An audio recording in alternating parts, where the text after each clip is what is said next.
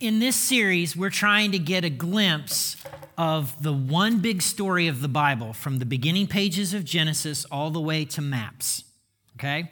We're trying to get a perspective that allows us to see the major people, places, and events that make up God's story. I love how Brian framed this last week. You remember what he said? He said the Bible is a collection of books written by people for people.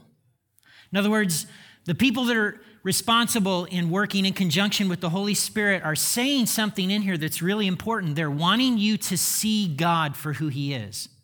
They're wanting to communicate something. They're wanting you to get something, okay? And again, some of you treasure the Bible. Some of you have doubts about the Bible, but I just want to remind you of the question again that Brian posted last week. What if God is actually better than you have believed? What if God is actually better than you have believed? And what if the big story of the Bible is not just about some God, but a good Father, all right? In the opening pages of Genesis, we're told that God created the world and that it was good. But most of us at an early age recognize that something has gone wrong, right? In fact, many of us can even recognize that brokenness inside of us. I discovered this in 6th grade. I am almost ashamed to admit this here, but I, Max Vanderpool, was a liar. I was a big liar. In 5th and 6th grade, I tried to do football. My mom would not let me. I look back now and I'm so grateful because otherwise I would be crippled today. Us little guys don't do well in football. I tried out for Little League baseball. And I was on the team. And every time I got up to bat, one of two things happened. I either struck out or I was walked to first base. My role on the baseball team was right field. If you know anything about baseball, you put the weakest player in right field. That's where they go. And when we won the Little League championship, I felt, there was a part of me, I just felt like, I contributed nothing to that. But we won. Okay? So I hadn't started band yet. And so I didn't have a tribe. I didn't have people. And I wanted so badly to be accepted by my friends, by the people that I was going to school with. I just started inventing stories of things that I did with my grandfather. Because in 6th grade, now back then, 6th grade was not like it wasn't part of middle school. It was the oldest grade in grade school, and you were with the same teacher all day long, okay? So I was with Mr. O. And once a week, Mr. O had this share time where we could just share stories and stuff. And I got really good at concocting stories about what the exploits I had with my grandfather, about how we would go fishing. We would fish here, and one time we came across a skunk, and my friends, however many weeks into it, was like, man, I wish I did that kind of stuff with my grandpa. Your grandpa sounds so cool. Do you know how many times I fished with my grandpa Vanderpool? 0. Zip. Nada. Okay? And it actually began eating at me at night, because I remember lying awake in bed and thinking to myself, what if they find out? What if they find out I'm lying? Or worse, what if Grandpa finds out? Oh, crap. So I was scared, I was worried, I felt bad, and I was stuck, and I was trapped as a 6th grader because I was a liar. It's no coincidence that a year later, my grandpa died, and I remember several weeks it seemed like the preacher was preaching on the same thing, which was namely, you're a sinner, but God will accept you anyway because of what Jesus has done on your behalf. And I remember one Sunday morning, I just was looking around the room, and they did this hymn. They called it an altar call, and you had to get up out of your seat and come down to the front. But I just could feel the Holy Spirit in me. And I looked around and I was like, man, all these people got what he's talking about. And I want that too. And so I went forward because I was like, you mean even though I'm a liar, I can be in and this can be, sold. Where do I sign? I signed the card. Cool. We're going to get wet. No problem. Check. Done. This sounds really good to me. Okay. we all recognize that brokenness. We do. In Genesis chapters 1 and 2, we're told that God created the heavens and the earth. I mean, he hurled galaxies into place by the power of his word. Mountains were formed, valleys were carved, birds took to flight, fish, and what are the animals? The swami swans and the barbaloot suits, okay? All of the creatures, and it was good. But it only took 3 chapters for it to get all messed up. 3 chapters, right? So if you brought a Bible, we'll be in Genesis chapter 3 today, Genesis chapter 3. As I said, a lot of us know that something has gone wrong in the world. We know it because we've lived it and we've experienced hurts and disappointments. Some of us, we had parents, one parent who walked out. We had family members who did bad things. We've been the victims of lies. It seems like as soon as you go to middle school, you discover kids talk, kids gossip, and kids trash talk. And sometimes you're the object of all that talk and scorn, okay? 3 chapters to mess it up. I don't intend to answer the big questions of why is there evil? Why is there suffering? Those are good questions. And we'll be talking about them probably in our coffee house forum. But today, I want you to see when things got broken and why things got broken. And I want you to see something very important in the midst of it. All right? So if you brought a Bible, I want you to open it to Genesis chapter 3, but I'm going to read you one verse from chapter 2, verse 9, and they'll put that up here. The Lord God made all sorts of trees grow up from the ground, trees that were beautiful and produced delicious fruit.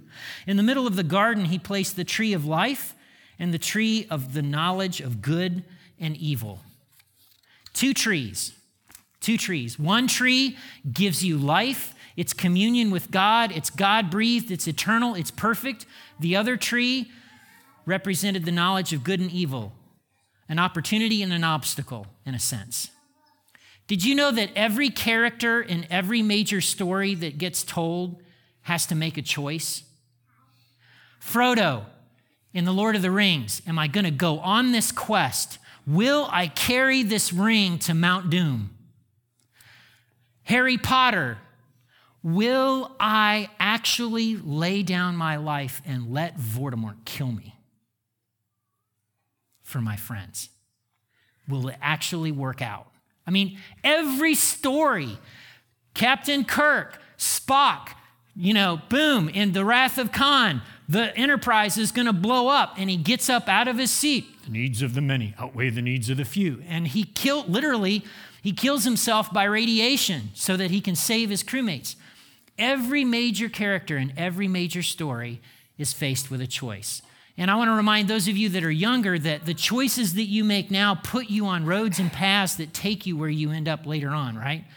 Part of the reason I'm here today is because years and years ago, I chose Jenny Lynn Thompson over Jenny Rice, over Shelley Buchanan, over Amy Moore, I chose Jenny. Part of the reason I'm here today. I chose years ago to help start Generations Community Church, okay? So choices position you and put you places. But sometimes characters in stories, sometimes even the best characters, miss out. They confuse the obstacle with the opportunity, the obstacle with the objective, right?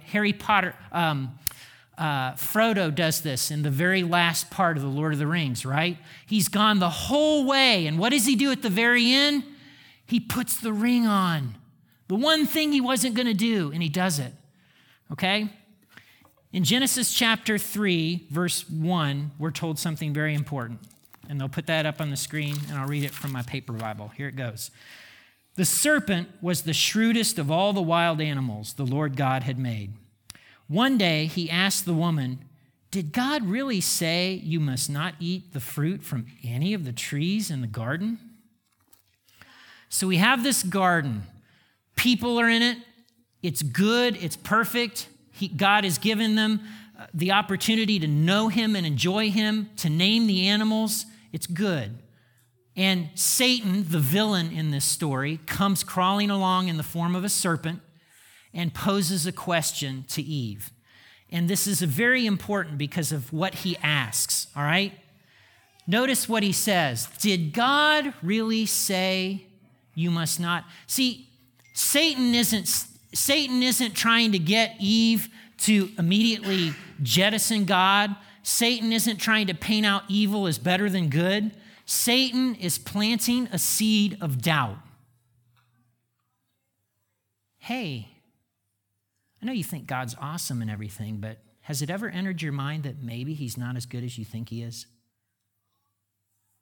Have you ever considered the possibility that because he told you not to eat that tree that he's holding out on you? Come on. What do you really know? And in that moment, the seed of doubt takes root. Maybe God isn't as good as I thought. Maybe I need something more than God in order to complete me, in order to have what it is that I think I want. And so I want to tell you that our enemy, the villain in this story, has been tempting human beings the same way ever since. If they'll put this quote up from A.W. Tozer. A.W. Tozer was this preacher famous in Chicagoland from the 1950s. I love Tozer because he just, boom, he would deliver the goods like no tomorrow. But he has this famous question. He has this famous statement. What comes into our minds when we think about God is the most important thing about us, right? Let me ask some questions related to that. Do we believe that God is really good? Do we believe that God is really love? Do we believe that he's with us or that he wants to be a part of our lives? Do we believe that he created us on purpose, right? You and I are going to be tempted the same way that Eve was, to doubt God's goodness. Something's going to happen. The car is going to break down. There's going to be a medical diagnosis. There's going to be a whole host of things. And in that moment, you're going to conclude, this isn't the way it's supposed to be. This is broken. This is wrong. It's God's fault. God's holding out. And that doubt is going to take root. The way we answer those questions really says a lot about the way that we'll read God's story. Because we kind of read things, don't we, through our experience? In Genesis 3, verse 6, this is what we're told. The woman was convinced. She saw that the tree was beautiful and its fruit looked delicious, and she wanted the wisdom it would give her. So she took some fruit and ate it. She gave some to her husband who was with her, and he ate it too.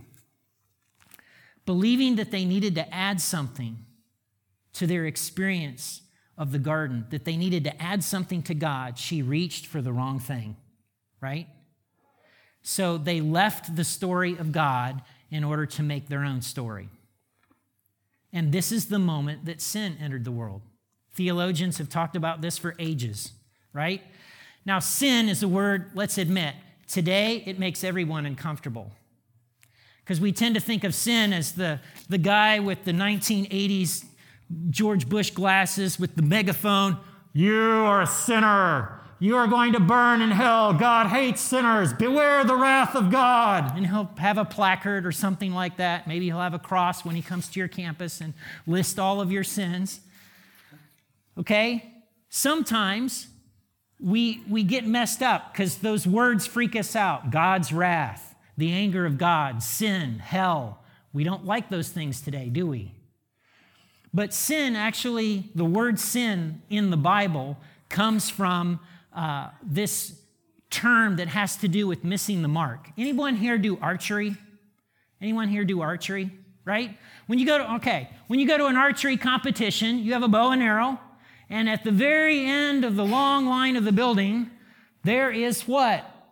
A target. And your goal as an archer is to release the bow in such a way that it hits the target. Sin, the word sin in the Bible means missing the target. So when the Bible is talking about sin, it's saying to us that we've missed the target.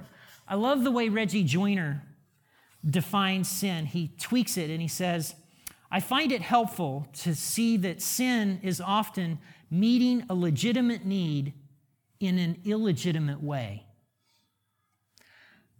When I graduated from high school, there was a cluster of us, there were about 9 of us, and we were really close friends.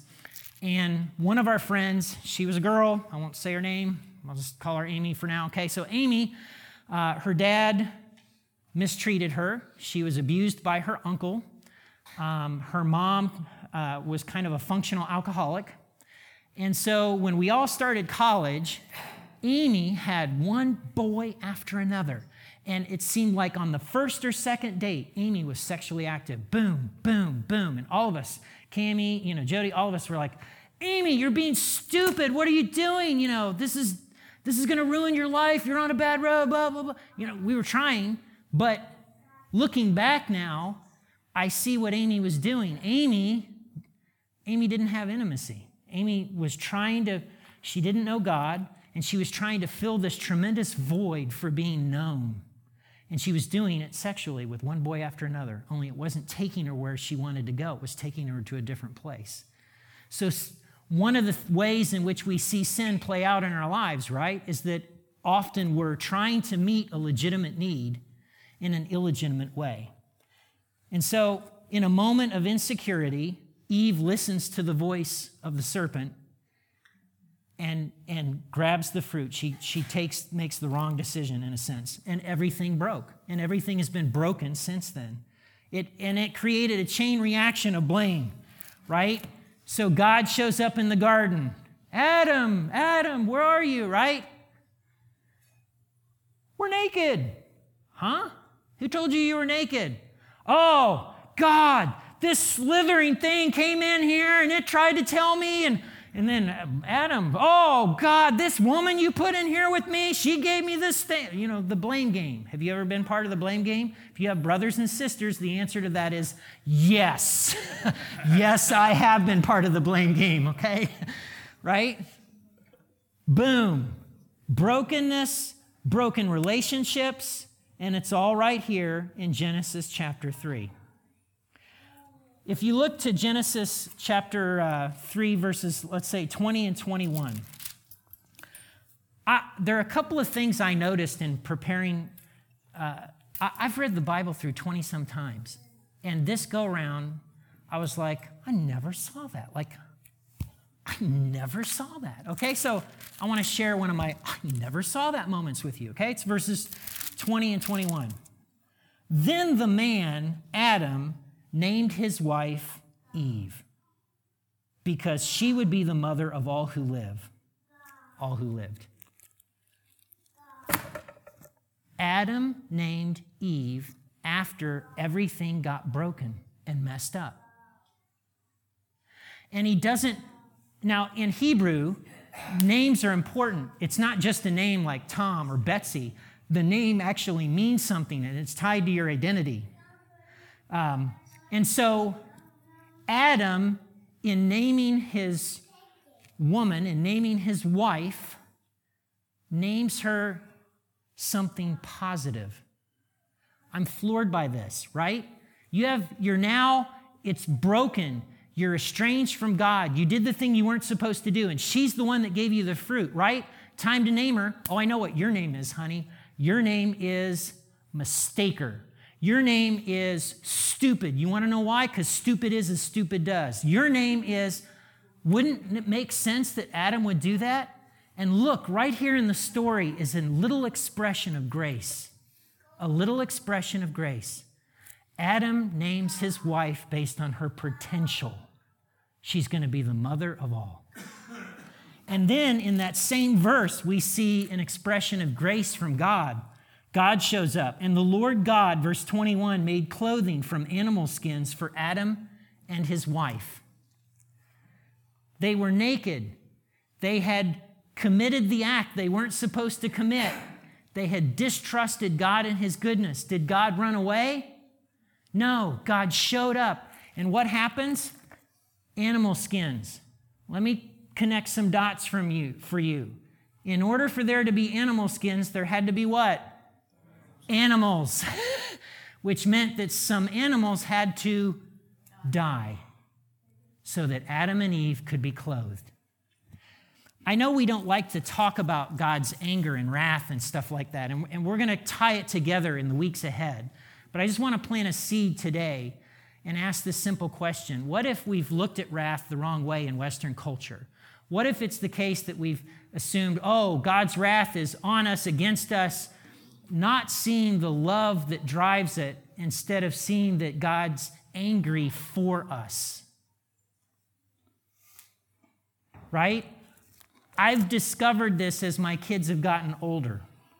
And I can identify with the times now in the Bible where God is fuming and he seems so angry and he's like, you are like a harlot. I told you to do this and you didn't do it. And he's fuming.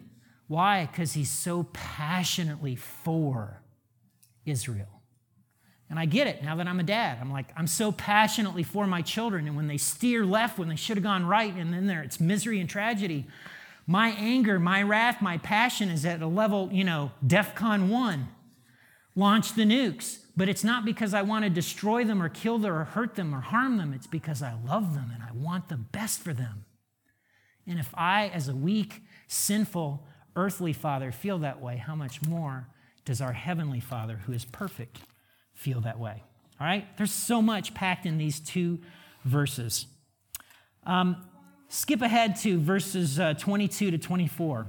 Then the Lord God said, look, the human beings have become like us, knowing both good and evil. What if they reach out, take fruit from the tree of life and eat it? Then they will live forever.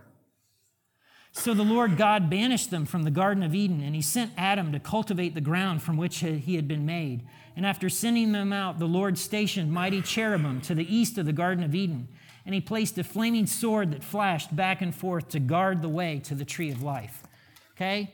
Seems like things are getting worse now. God tells them, woman, you're going to have birth pains, labor. It's going to hurt when you have kids. Man, you're going to have to make your living off the ground. It's going to be work. It's going to be hard.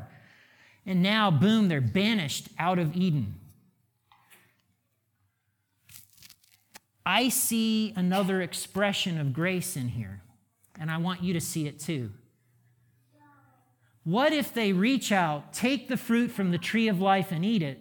Then they will what? Live forever. They will live forever in what state? They will live forever in sin, separated from God and broken.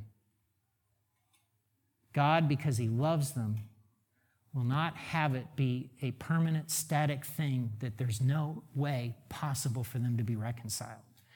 So he banishes them from Eden. Yes, God was angry, but he was angry for them. I know some of you, because of the culture that we live in, have struggled with thinking that God's angry with you. You feel like you've messed up. You feel like you've done some things that you're ashamed of, and that you're out of the reach of God's grace. You're out of the reach of God's love. Nothing could be farther from the truth.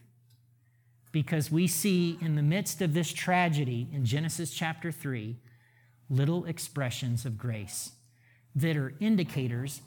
In English class, we call this foreshadowing. Foreshadowing of things that are to come, all right? I want to end with a big foreshadowing that's in Genesis 3, verse 15. And they'll put that up there. I will cause hostility between you and the woman. He's talking to the serpent. Between your offspring and her offspring. He will strike your head and you will strike his heel. And in my Bible, in the middle section, it says, see Romans 16:20. So I flip ahead to Romans 16:20. And it says, the God of peace will soon crush Satan under your feet. Foreshadowing. Right there in Genesis chapter 3. Here's where I want to end today. God created a good world to reveal how good he is. Adam and Eve doubted that God was as good as they thought. And so they rebelled. And we've been doing it ever since. And our lives have the brokenness and train wreck qualities that our original parents had. But God did not abandon them, and he has not abandoned us. And that's important to remember. In order to make this clear, I want to tell you a little bit about my family tree. So if you'll put my pictures up there. Believe it or not, I come from the stock of good Italian immigrants. comes through my mother's side of the family. They were the Rubinos. The Rubinos. Apparently, based on the stories that I've been told, my great-grandparents and my grandparents could have had their lives unfold on an HBO miniseries. It's that good. When I was younger and thought I wanted to run for political office, my grandmother would tell me, Mark, honey, you'll never be president. There are skeletons in your closet that preclude that. So here are some of the Rubinos. They look nice, don't they? If we can go to the next picture. Here, I'll show you an early picture of my mom. She's right there. Oh, I know. Don't tell her I showed this. She'll be, right? Okay. So there's Uncle and Aunt. Okay. So go to the next one. This is the only color picture we have of Grandma and Grandpa Rubino. Grandma and Grandpa Rubino were my great-grandparents. They came over to America on the boat from Italy. Okay. Straight from Italy. Apparently, Grandpa Rubino had some connections with my familia. And apparently, as I've been told, he murdered a man. The police fingered him for it, and his lawyer said to him, Mr. Rubino, the trial is this many months away. Because of the nature of the evidence, if your wife were to happen to be pregnant during the trial, I'm pretty sure I could get you off. And so, of course, Grandma Rubino becomes pregnant for the trial. Their oldest child, by the way, at this time is already married. Okay? They were done having children. So the trial comes, he's acquitted, they have the baby, and that's my grandmother, Paulina. Well, they were done having kids. They didn't want to have anything to do with Paulina, so they shipped Paulina off to live with her married sister, Mary. You raise her. We don't want her. So if you go to the next picture, this is Paulina, my grandmother. She looks like a movie star, doesn't she? Paulina fell for this guy named Steve. He was a World War II pilot, I believe, but some of the things he experienced in World War II left him jittery. So for most of his adult life, he was really a functional alcoholic. But being the good Catholics that they were, right? You know, they got married, and boom, they had a kid, and that was my mom. And Paulina, things didn't work out with Steve, and there were a string of guys. She was actually married, I think, 6 different times. But when my mother was about a year and a half old, Paulina decided, look, this is too much work. I can't do this. You go live with your sister, Mary. I don't want to raise you. So off she went. My mother, that was my mother. My mother met this Baptist from Indiana, got married. So her grandmother didn't want their kid. Her mother didn't want her kid. And then she has me and Brent in short order. Boom, she's now got 2 kids. Only she did something different. She stayed married.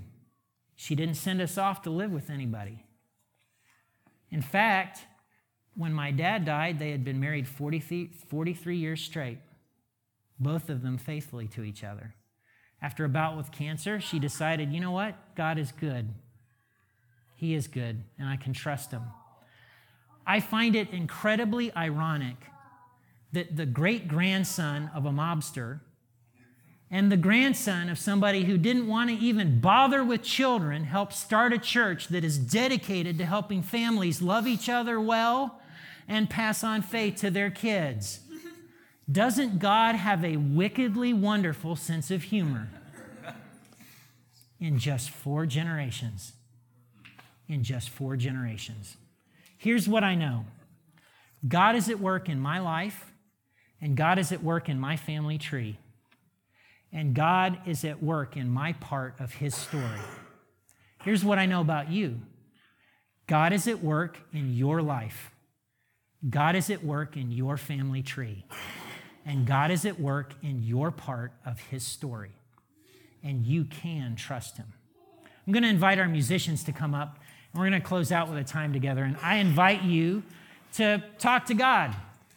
And on a practical level, I want to encourage you to read in the book of Genesis this week, chapter 13, and read several chapters, the story arc of Abraham. and look at all the sin and dysfunctionality that plays out in Abraham's family, and yet God makes a decision. I'm going to bless everyone on the planet through you, oh dysfunctional person who doesn't know how to treat his wife right. Okay, Genesis chapter 13 and following. Will you stand and sing with us? And I want to pray for us. God, we want the world to see your goodness. We want people to see Jesus for who he is. And we confess that there are times Satan speaks to us, man. There are times when we doubt, and it happens. We do. There are times we doubt your goodness, but we know and we acknowledge, we see right here in Genesis 3 that you did not abandon Adam and Eve, and you are not going to abandon us. Help us, God, to have faith this day. I pray it in Jesus' name. Amen.